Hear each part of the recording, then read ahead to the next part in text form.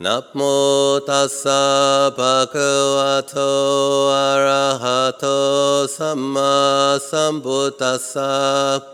Namo tassa bhagavato arahato samma sambuddhassa.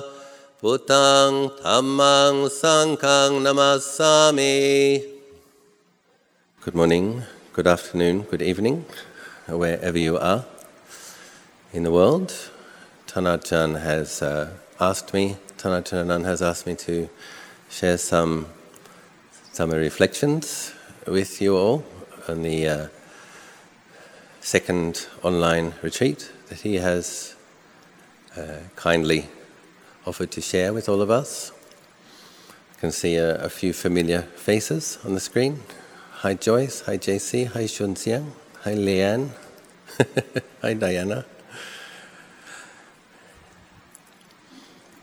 The theme that Tanajjan requested me to talk on is, so firstly I'd say it's my preference when I come to Wat Marp Jan is to listen to the Dhamma of my teacher. I consider myself Tanajjan Anand's disciple and I enjoy listening to him.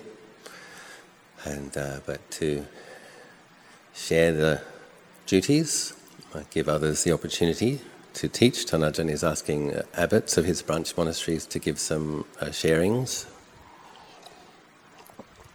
He asked me in particular to talk about how we train in sitting for longer sessions. He said, for example, teach them how to sit for 4 hours straight. The reason Tanajjan asked me to talk about this, I think, is because I do have some experience of trying to sit many hours in a day. I have a bit of a devotional character and have made many trips to Bodh Gaya. And I noticed when I was in Bodh Gaya the Tibetan monks and nuns doing their full-length prostrations, many of them literally it seemed all day, expressing their gratitude and devotion, respect. And so I also, in one of my trips in Bodh Gaya, tried out the full-length Tibetan prostrations, worked up from 50 to 100, 200, 300, 400, 500. And there was one period many years ago when I was doing that as one of my practices there. I would alternate circumambulations, full-length bowing prostrations, chanting and sitting. But I noticed that in doing the full-length prostrations, that when I came to sit, there was pain in the body, pain in the shoulders. It wasn't a practice that was very conducive to... it seemed like one should either bow a lot or sit a lot. It didn't seem like bowing a lot and sitting a lot was very complementary.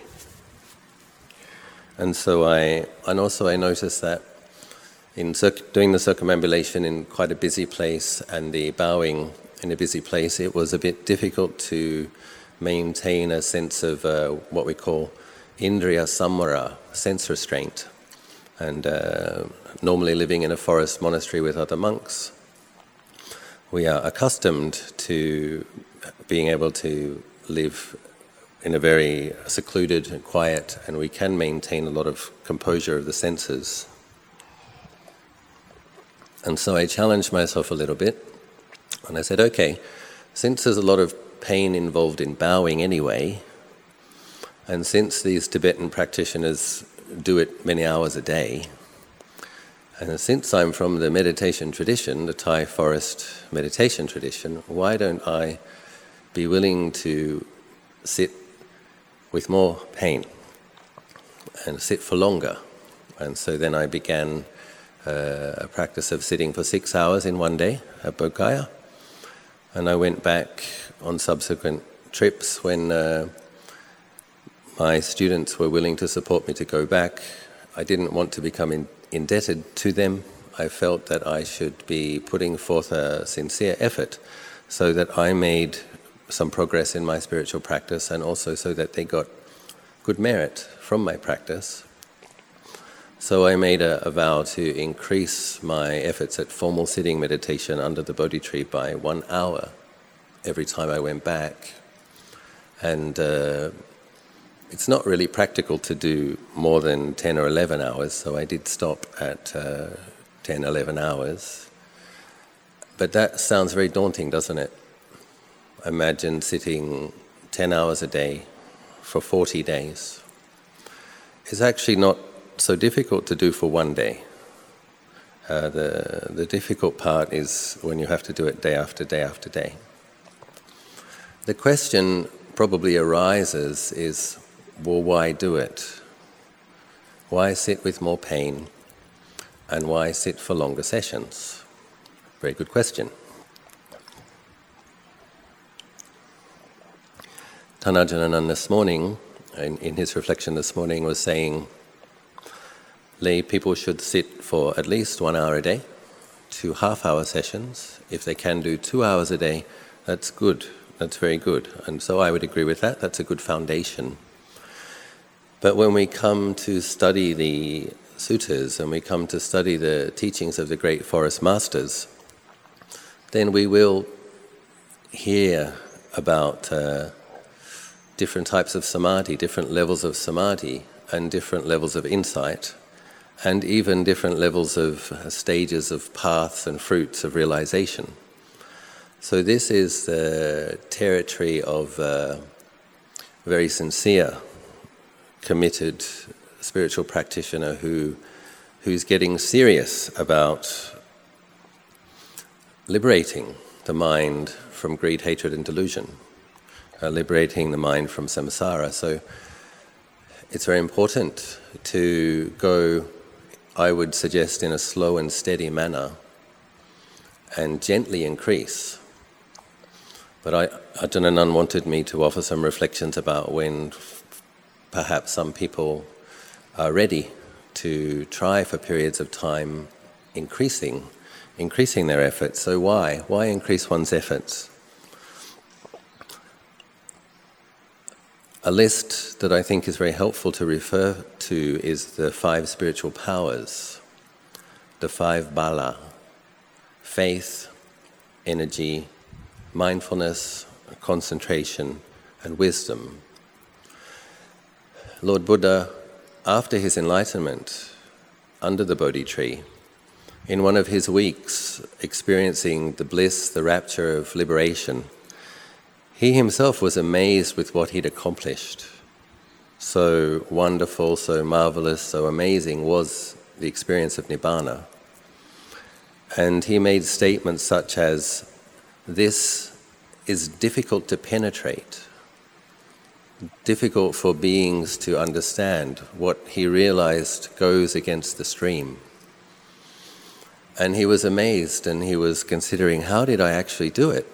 How did I accomplish this, given that it is something difficult, very difficult to realize? And then he had the insight. These 5 spiritual powers, when cultivated, made much of, lead to the deathless and merge in the deathless. And the thing I love about this list is that it's short, fairly easy to understand, but comprehensive. And that's a pretty amazing statement, isn't it? These 5 powers, when cultivated, lead to the deathless. What's the deathless? Deathless is a synonym for Nibbana. We have various ways that various words used to describe. We have the conditioned world, the world of conditions, sankhara. Lord Buddha described Nibbana as asankhata, unconditioned.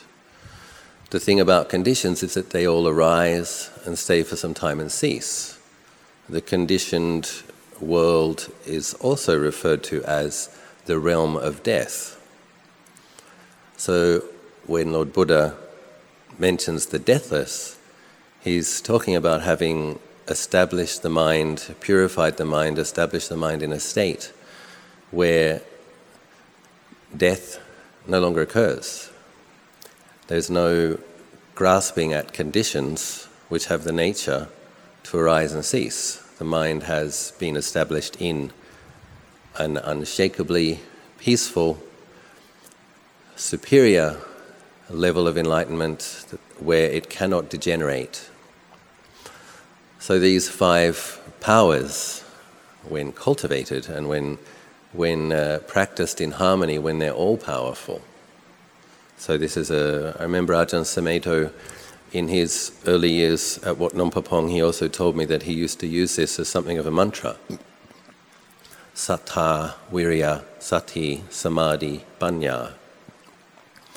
He would review, and because he also had the faith that if he could make all of these powerful, then he would have a powerful practice. And so the faith part is important, because faith, if we're thinking about increasing our efforts in practice, we're going to need some resolve, we're going to need some energy, and faith is very helpful. When we think about faith, it's important that we bring our faith inside as well. So we do our chanting, we have faith in Lord Buddha, the enlightened one, the awakened one. Very important then to have faith in the Dhamma. The Dhamma is sometimes considered as the teachings. The teachings can also be considered as a path, a map. The Dhamma, another way to understand it, is ultimate truth, or conventional truth and ultimate truth. And as Dharma practitioners, we want to understand conventions so that we can work with them, and we want to get interested in those conventions, those conditions that lead to the unconditioned. So important then to understand that the Dhamma is also not self, and what I mean by that is it applies to everybody equally. It's natural law. So very important then that we understand we have the potential to realize ultimate truth and be liberated through clear seeing if our mindfulness, clear comprehension and wisdom, concentration are strong enough. So we need sometimes to have a look. Do we believe it? Do you believe that you have everything you need to liberate the mind? One of the fetters that obstructs stream entry is a doubt. So we have to have a look. Do you doubt your potential? Do you doubt your ability? If you do, it's good to start making some positive affirmations. It's good to challenge the doubts. Apply wisdom to them. It's not just the Buddhas. Every few eons, a Buddha comes and gets enlightened and nobody else does. That's where we have the Sangha. And the Buddha had his foremost disciples and his great disciples, and then he had hundreds of thousands of Arahant disciples. And in the time that he was wandering around northern India, he also had hundreds of thousands of lay stream enterers, disciples.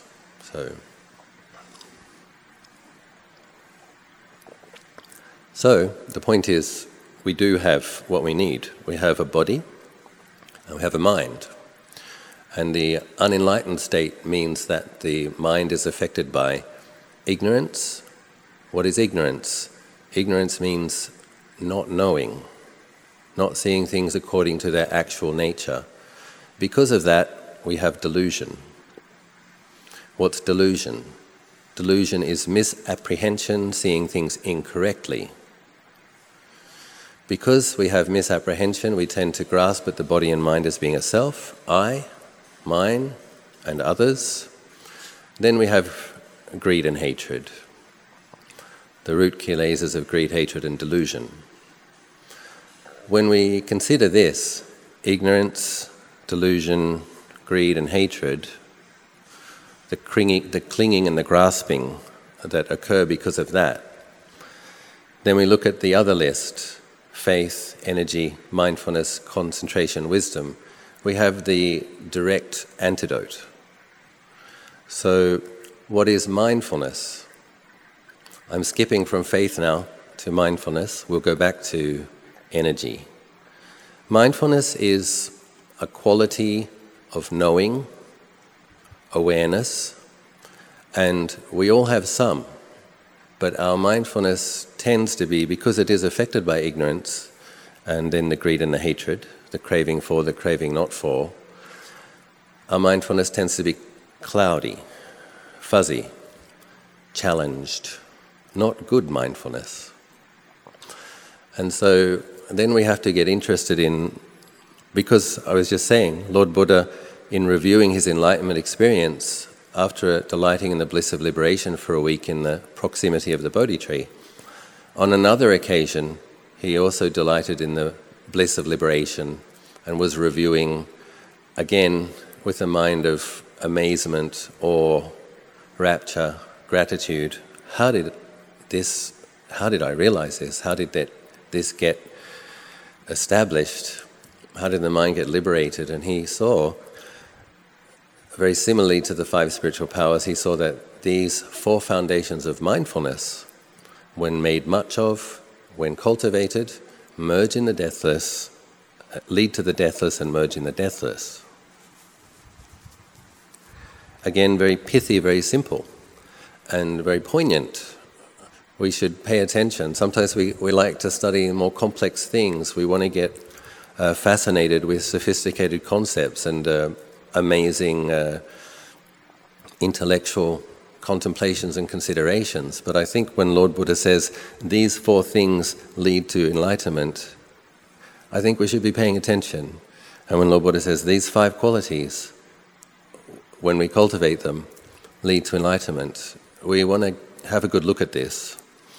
So if we have fuzzy, clouded, not very sharp mindfulness, if we understand that if we can generate good, clear mindfulness, that we will begin to experience insights and glimpse liberation and finally be liberated through cultivating the 4 foundations of mindfulness, then we get interested. How do I make my mindfulness better, clearer, sharper, more consistent? And this is where we come to longer sessions of sitting. Sometimes it's kind of counterintuitive, or if you look at it in short term with a little bit of impatience. We all have kind of modern people aren't very patient, and we have what do they call that? Quick gratification. We want fast gratification. So the idea of sitting for 10 hours a day, knowing that there's definitely going to be pain, but there might not be a liberating insight, this is where it gets a bit tough. And this is where we have to have faith. And this is where the energy comes in. Energy has a very close, the second of the 5 spiritual powers, energy has a very close relationship to effort. We have to make an effort to bring about energy. And so what do we make an effort at? We make an effort at establishing the mindfulness. So when we come to do a session of meditation, we set the intention. What is my meditation object? Oftentimes it's the breath. Sometimes it might be loving kindness, sometimes it's body contemplation, contemplation of death or impermanence. But we make it clear, for this session, what am I going to do? For myself, I often start with 10 minutes of metta and then go to the breath. When the mind gets peaceful, goes to a fairly peaceful state, if it comes out of that state, then I might do some contemplation of body parts or elements. But we have some kind of a sense when we come to sit what we're actually going to do. This is important because mind is the forerunner. We set our intention and we make it clear. But one thing that it's not a very intellectually seductive idea, but it's the truth, in my experience, that when one sits with more pain in the body and in the mind and keeps persisting, if one keeps making an effort to try to be aware of the breath, even though there's shoulder pain. Try to be aware of the breath, even though there's knee pain. You feel like you can't stand it anymore, so then you pick up a skillful contemplation such as metta. That's been enormously helpful to myself in the periods when I've been doing intensive practice. One has to have on one level you want to be a spiritual warrior and you want to be enlightened.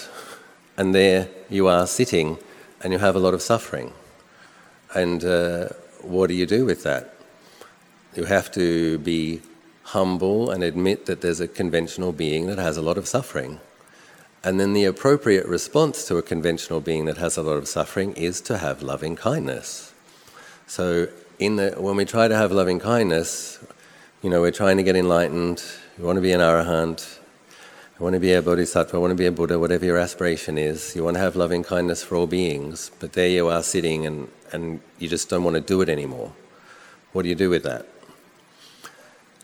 You humbly acknowledge that here's a conventional being that has a lot of suffering, and then you very, very sincerely wish yourself well, because we have to remember that among all sentient beings, we are one of them, and we have to remember that loving kindness, when we radiate it outwards, it has to start here. So suppose you're going to sit for 2.5 hours. Let's make it a bit more manageable. So that's what I would do, by the way. The idea of sitting for 10 hours, how on earth do you sit for 10 hours? Basically, it's 4 2.5-hour sessions. So then it suddenly becomes more manageable. Okay, 4 2.5-hour sessions. There's another practice, the sitter's practice, which is very advanced. I haven't done it, I'm not doing it. The sitter's practice is like when a practitioner who is developed enough to undertake such a practice sits in one posture and makes the vow not to move at all, maybe for 10 hours or 12 hours. People who have sharp spiritual faculties, people who have spiritual powers already considerably developed, this is a good practice for these people because they know how to work with the pain, they know how to come in and out of concentrated states. They know how to contemplate phenomenon. But for people who are in that area of practice where we are stretching our abilities patiently but consistently and deepening our efforts, then we have to think in terms of making more of an effort and having clear container. So for myself, I would sit in the half lotus position for 45 minutes with the right leg on top of the left leg. And I have a little watch in front of me, and I give myself permission. I'm allowed to wriggle a little bit and change my sitting posture, not standing up, but after 45 minutes I'm allowed to swap the legs. So take down the left leg, take down the right leg, pull up the left leg, adjust the pillow under the buttocks, and start again. The second time will go for an hour, and then give myself permission to move after an hour, move one leg from the top around to the side. Many of you may have noticed that Thai bhikkhus often sit this way with one leg in front and one leg sideways. And so giving oneself a little bit of wriggle room. You've got 2.5 hours, you're going to sit in one position for 45 minutes, you're going to wriggle a little bit, make a bit of an adjustment, and then you're going to sit for an hour. And so oftentimes what people do is they get to that point where they've sat 40 minutes, 45 minutes, there's pain in the body, and there's that sense of, I've done my meditation. Get up. And what, in my experience, is if one opens the eyes, moves gently, tries to sustain the level of peacefulness that is present, don't let it dissipate, mindfully, slowly, carefully change your position a little bit and sit again.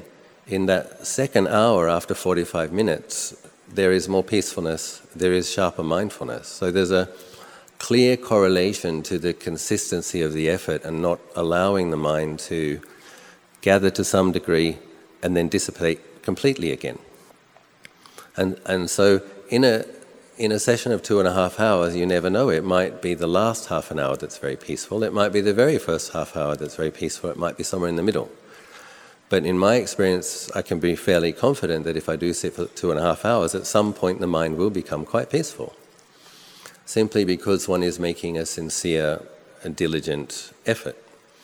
And so one sets the intention, maybe you do some metta, but then you set the intention to do breath meditation, and normally what happens is there's going to be some physical pain that manifests somewhere, and oftentimes there's going to be some pain in the mind as well. So when I say physical pain, this is an interesting contemplation for us. There's actually no such thing as physical pain. What it's described as in the suttas is feelings that arise due to body-based contact. So all feelings are arising in consciousness. No feelings are arising in the four elements. But sometimes we describe them as pain in the body. And we can separate a knee pain, for example, from the pain of a heartache or a big disappointment, which is more of clearly a mental phenomena in the heart area. But when we set the intention to sit for longer, it's very helpful if we lift our faith. We recollect the Buddha's enlightenment, we recollect his heroic striving through samsara, where he could have been liberated literally millions of lifetimes before, and delayed his liberation, made the vow to accumulate qualities and merits so that he could help as many people as possible. The phrase which is used is to cause a multitude to cross over. So we consider that remarkable effort, and we don't do it to feel guilty. Oh my God, the Buddha put so much effort into becoming a Buddha to help me, and look at me, I'm so pathetic. He shouldn't have bothered. We have to have a look. How is our self-talk? How do we talk to ourselves?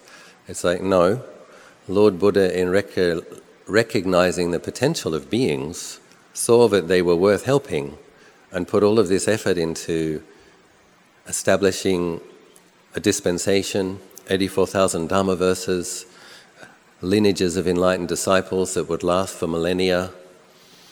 And he had us in mind. He wanted to give us everything we needed in terms of instructions, what we need to cultivate, how we should consider and contemplate. So we have faith in the Buddha, we have gratitude and loving respect and gratitude for the Buddha. That's very helpful. And then we recollect that we have the same potential. So we lift our faith, we lift our gratitude, and then we knuckle down at making efforts that will increase our quality of peacefulness. So sometimes when you're trying to be aware of the breath and some knee pain, for example, comes up, it's if you look more closely at the knee pain, some aversion develops. So this is the latent qualities here. When we come to sit, we want peaceful experiences, right? We want the rapture, we want the tranquility, we want the jhana samadhi. So okay, there's some craving there, some aspiration. We come and we sit, some pain arises. What happens? Irritation and aversion. And if we apply the mindfulness to knowing it, notice, you have to challenge yourself a bit. Where is the pain? My knee hurts. Where's the me? Sometimes we go through the body. Is the me in the hair? Is it in the teeth? Is it in the eyes? Can you find the eye? No. You challenge it a bit. Apply wisdom. Reflect wisely. Is it a solid, unchanging feeling? Because that's what it feels like. Oh my God, I have to run away from this. I have to stop. I can't bear with this. You have a closer look and you'll notice there's a lot of flux and a lot of change and a lot of movement in that. And in the simple act of staying with it, bearing with it, investigating it, not moving from it, these qualities of mindfulness and clear comprehension get sharper. And if you get irritation and aversion arising in the mind, then you apply the metta. May I be well, may I be happy. May I be well, may I be happy. Here I am, a conventional being who's suffering. May I be well, may I be happy. And you do that until the aversion goes away. This is sometimes described as replacement by opposites. When there's a unwholesome akusala dhamma in the mind, we generate and establish a kusala one. And it's simply sometimes we think, okay, I'm just going to bear with this pain, and we get irritated, and the mindfulness might not get much better, and the irritation doesn't seem to go away. You get up from the sit, and the mind isn't in a good space. So we have to experiment. What's it like to just very, very sincerely spread loving kindness to oneself? And I think this is another area where people really could benefit from making more effort. I think we do the metta, may I be well, may I be happy. It's kind of wishy-washy. It's not very committed. We want insight, we want liberation, we want nibbana. And we want liberation from this self-view. So we don't want to indulge it too much. And the thing is, for metta practice to actually work, you have to actually mean it. If you want metta to be established as a form of samadhi, if you really, really want the heart of loving kindness to be deeply established in the heart, you need to mean it. So when you're sitting there and you're miserable and you're suffering, it's like, okay, may I be well, may I be happy, mean it. May I really be well, may I truly be happy. Mean it, mean it, mean it, until the only thing that's left in the heart space is a feeling of unconditional love or loving acceptance, goodwill. Once that's established, okay, include more classes of beings, your teachers, your parents, your relatives, your friends, and then move on to all beings everywhere. There's a real challenge to that, and it's quite enjoyable when you can go from a half an hour experience of feeling irritated, aversion, contracted, hopeless, helpless, and half an hour later you can be in a peaceful state where the radiating loving kindness quite sincerely in all directions. This is a very powerful practice and extremely helpful when one is increasing one's efforts and in the likelihood that you will experience more pain, both in the body and in the heart. Wisdom, sattha, virya, sati, samadhi, panya. What is wisdom? It's a good thing to consider. As one of the 5 qualities that will establish the mind in liberation, the deathless, what is wisdom? And as the antidote to ignorance and delusion, not knowing and misapprehending, put most simply, wisdom is seeing things according to 3 characteristics: aniccaṃ, dukkhaṃ, anatta. Impermanence, unsatisfactory, not self. The thing which causes us a lot of suffering is grasping at the body and mind as being a permanent self. The antidote is investigating its true nature and seeing nothing in there is permanent. All of these conditions are arising, staying for some time, ceasing, constantly in flux, impermanence. You see, grasping at the pleasant, aversion to the unpleasant. You see the dukkha, something's pleasant, it ceases. And then when one sees impermanence clearly, when one sees it's not a self, then anatta. So when you do a longer session, you actually have a bigger period of time, a contained period of time to do some active contemplation. So when there is painful feelings coming up in the body or in the heart area, and there's that feeling of, I don't want this, I don't want to put up with this, I can't stand this, that's when we get serious about, okay, where is this self which is complaining all the time? Where is he? Where is this guy that one moment's going to get enlightened, the next moment can't stand it, isn't going to do this one more second? Where is he? And then we go through the body parts. Is he in the hair? Is he in the teeth? We do this sincerely. Sounds a bit silly, but we have to do it. We understand that the self grasping at things as being a self is what causes us to be miserable. We have to find this culprit. Where is he? If we understand that seeing not self is something that's going to liberate us, okay, let's try and do that. So you go through the body parts. Hair, nope, no self. Teeth, nope, no self. Nails. How do you do this? You just place whatever level of clarity, whatever level of presence of mind, mindfulness and clear comprehension that you have in that part of the body. So you place it on top of your head, sincerely being aware of that area, and just asking, Is the self there? Can't find it. Then you move to the fingertips. Okay, this self which can't stand it anymore, 1 minute wants to be the Buddha, next minute wants to give up. Where is he? Is he in the nails? Nope. Go deeper. Is it in the bones? No. Is it in the blood? Most human beings have about 7 liters of blood.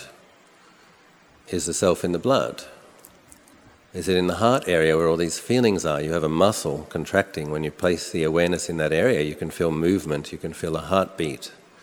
Is the self there?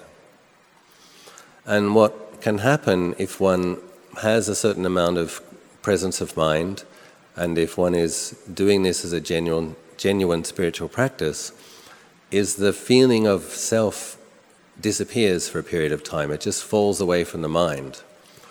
When the self-view isn't being fed by the habitual grasping, and when the spiritual powers are being applied to the experience, mindfulness, some collectedness, wise contemplation, the feeling of being a self can just fall away.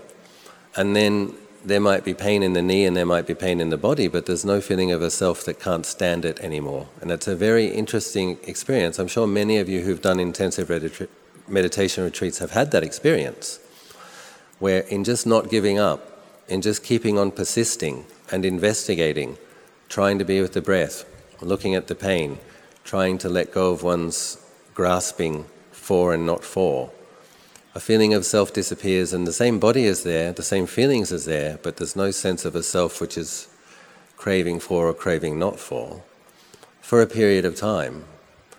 And then it comes back. And this is a very rich field of investigation. Isn't that interesting? You begin to glimpse the fact that the self-view is an habitual way of experiencing the body and the mind, which is not the ultimate truth. And you begin to have experiences of experiencing the body and mind without the self-view being present. And if one continues with this practice consistently, when one develops more faith in doing meditation retreats, one develops more faith in doing longer sessions of practice. And then what happens is, even when the habitual grasping at things as being a self comes back, there's a feeling of being a self, there's much more porousness, there's much more awareness around it, there's a sense of spaciousness around it, there's an ability to reflect on it, because there's now experience of seeing deeper and knowing that it's a bad habit that we have, but not the ultimate truth. Something that we have to work with. And this is important as well. Talking about attitude, and we're not going to liberate the mind from self-view by hating the self. You're not going to liberate the mind from greed, hatred, and delusion by hating it.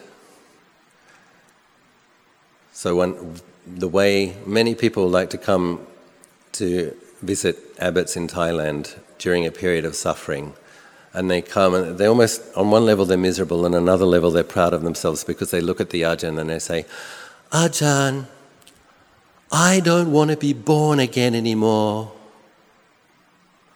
I'm so fed up with samsara."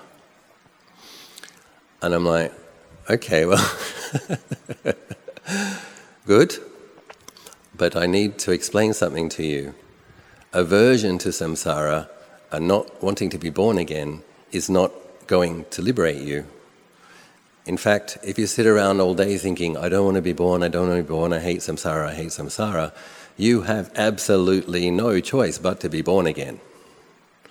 And oftentimes they're a bit surprised to hear this. "Really, Ajahn?" "Yes, really. We chant the Dhammacakka Sutta. The causes of dukkha, the first noble truth is dukkha. The cause of dukkha is the craving. Craving what?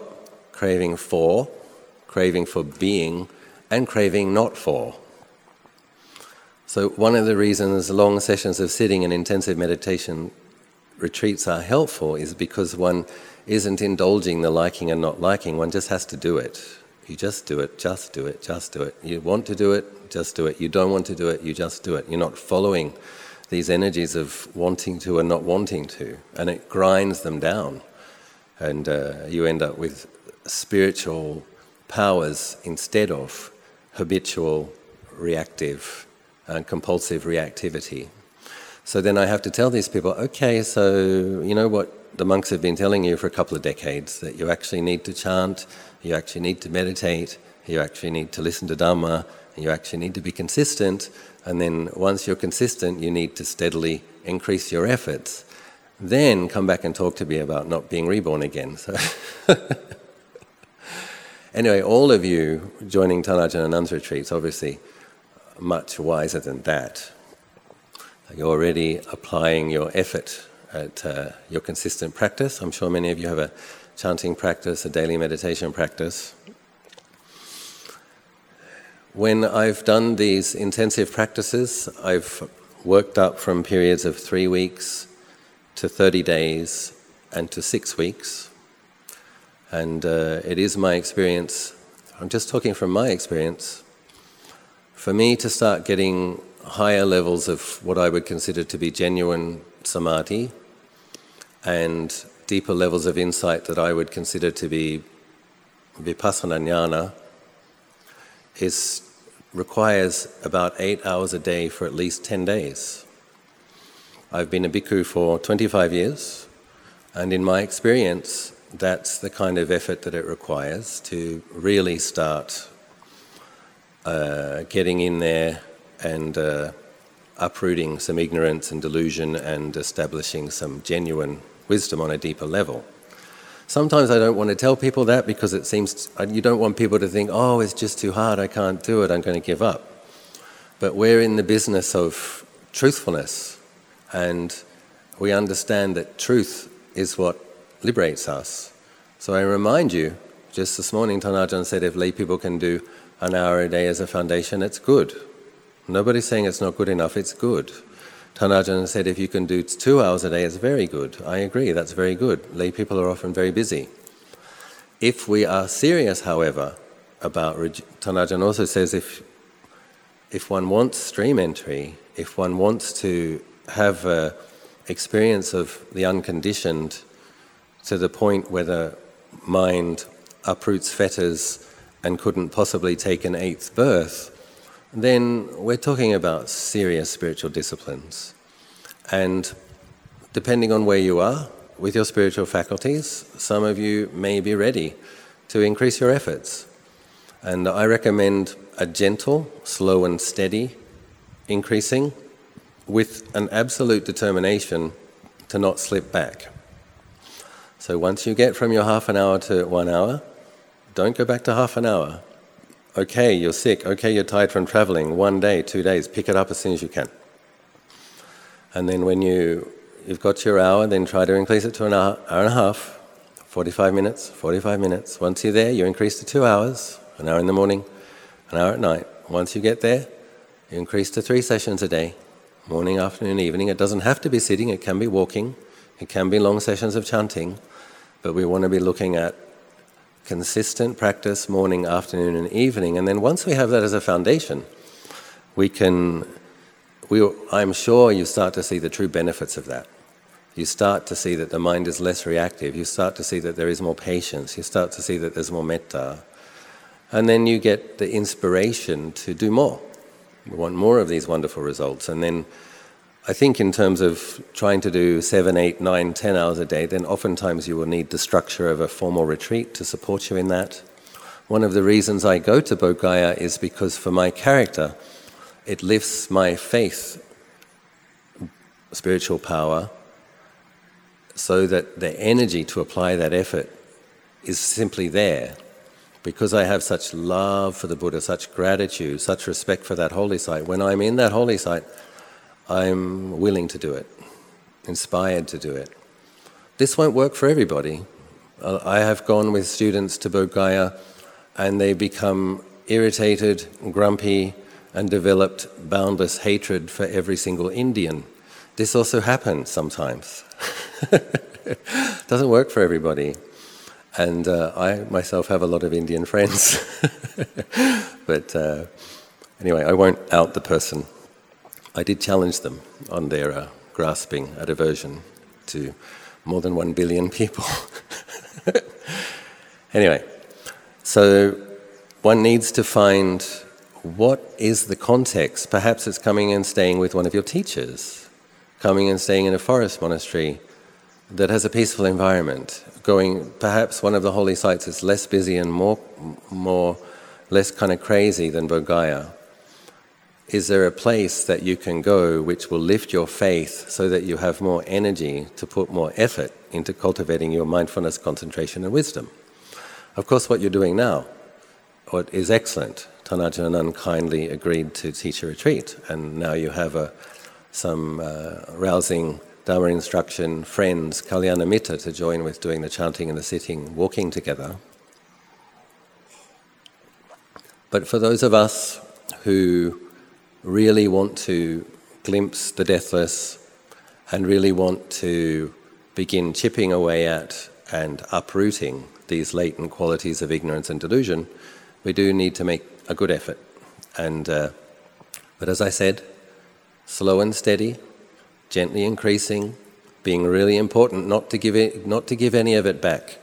It's normal for Mara to come and trick you and tempt you, and something might really upset you. You can get thrown off and get knocked off the rails for a while.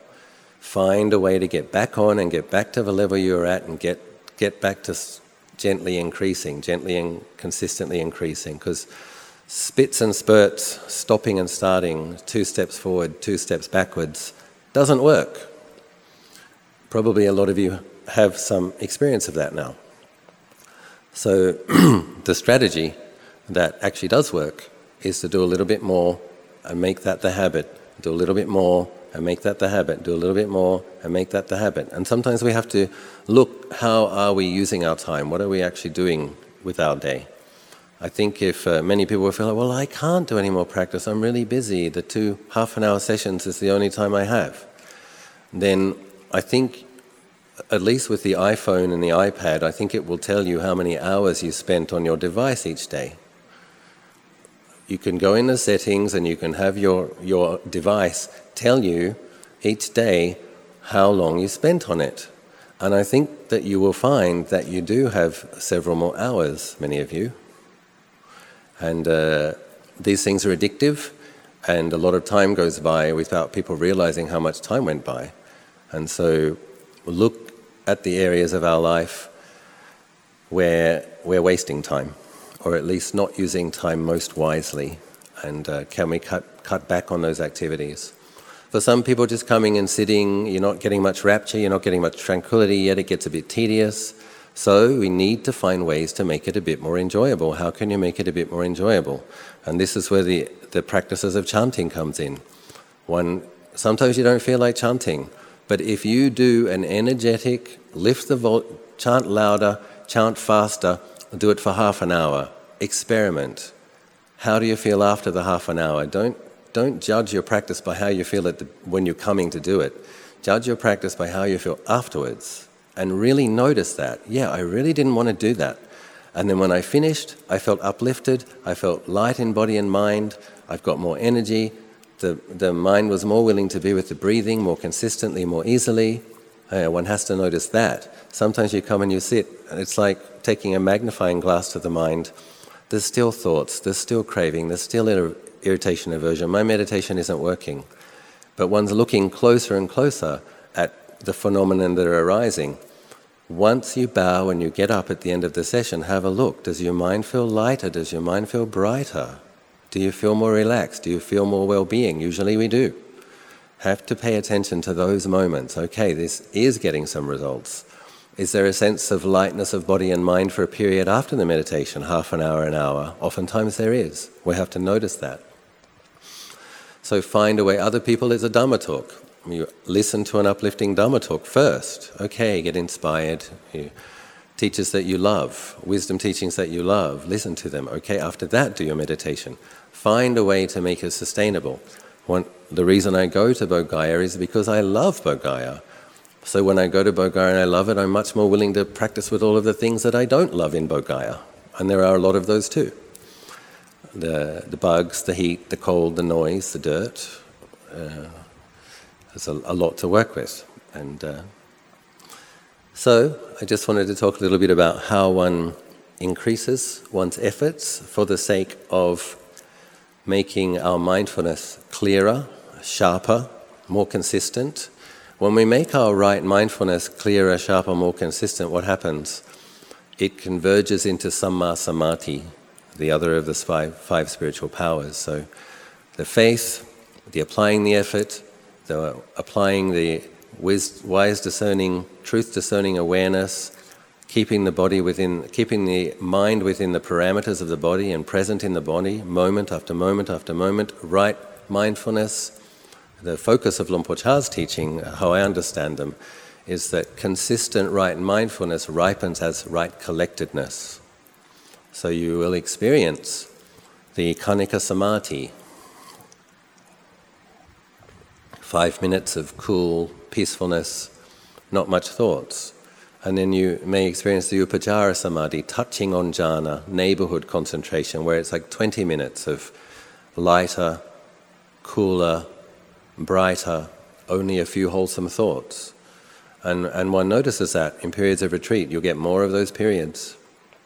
And if one doesn't let up, what's going to occur? Momentary samadhi becomes Upacara Samadhi. Upacara Samadhi is going to become Appana Samadhi, the access or jhana samadhi. But it's all samadhi. We try not to get into too much of a desire mind to get more and more. We sow the causes. We enjoy whatever amount of collectedness and peacefulness arises, and then we continue to sow the causes, and the right mindfulness and that we have, and the right collectedness that we have, will build upon itself through the consistent effort, and it will become Mahasati. It will become Jhana Samadhi, and the little insights, experiences of letting go of the craving for and craving not for, the sense of self which is miserable or elated, being able to have a more subtle sense of self which is just kind of content, being able to let go of reactivity, becomes vipassana jnana, an actual insight where one sees not self for a period of time. Sense of self drops away, one sees an aspect of the body and the mind clearly as not I, not mine, just elements, just a body, just feelings. In the four foundations of mindfulness, see form as form, feelings as feelings, mental mind states as mind states, dhammas as dhammas. So in the beginning stages, we're working with the ordinary levels of faith, energy, mindfulness, concentration and wisdom. As we continue to practice, we will begin to have moments where the faith is really powerful, periods where the energy is really bright and clear, times when the present moment awareness is really sharp, really in the body, really cool, periods of some collectedness, sharp, penetrative, clearer seeing where the ignorance is less in the mind.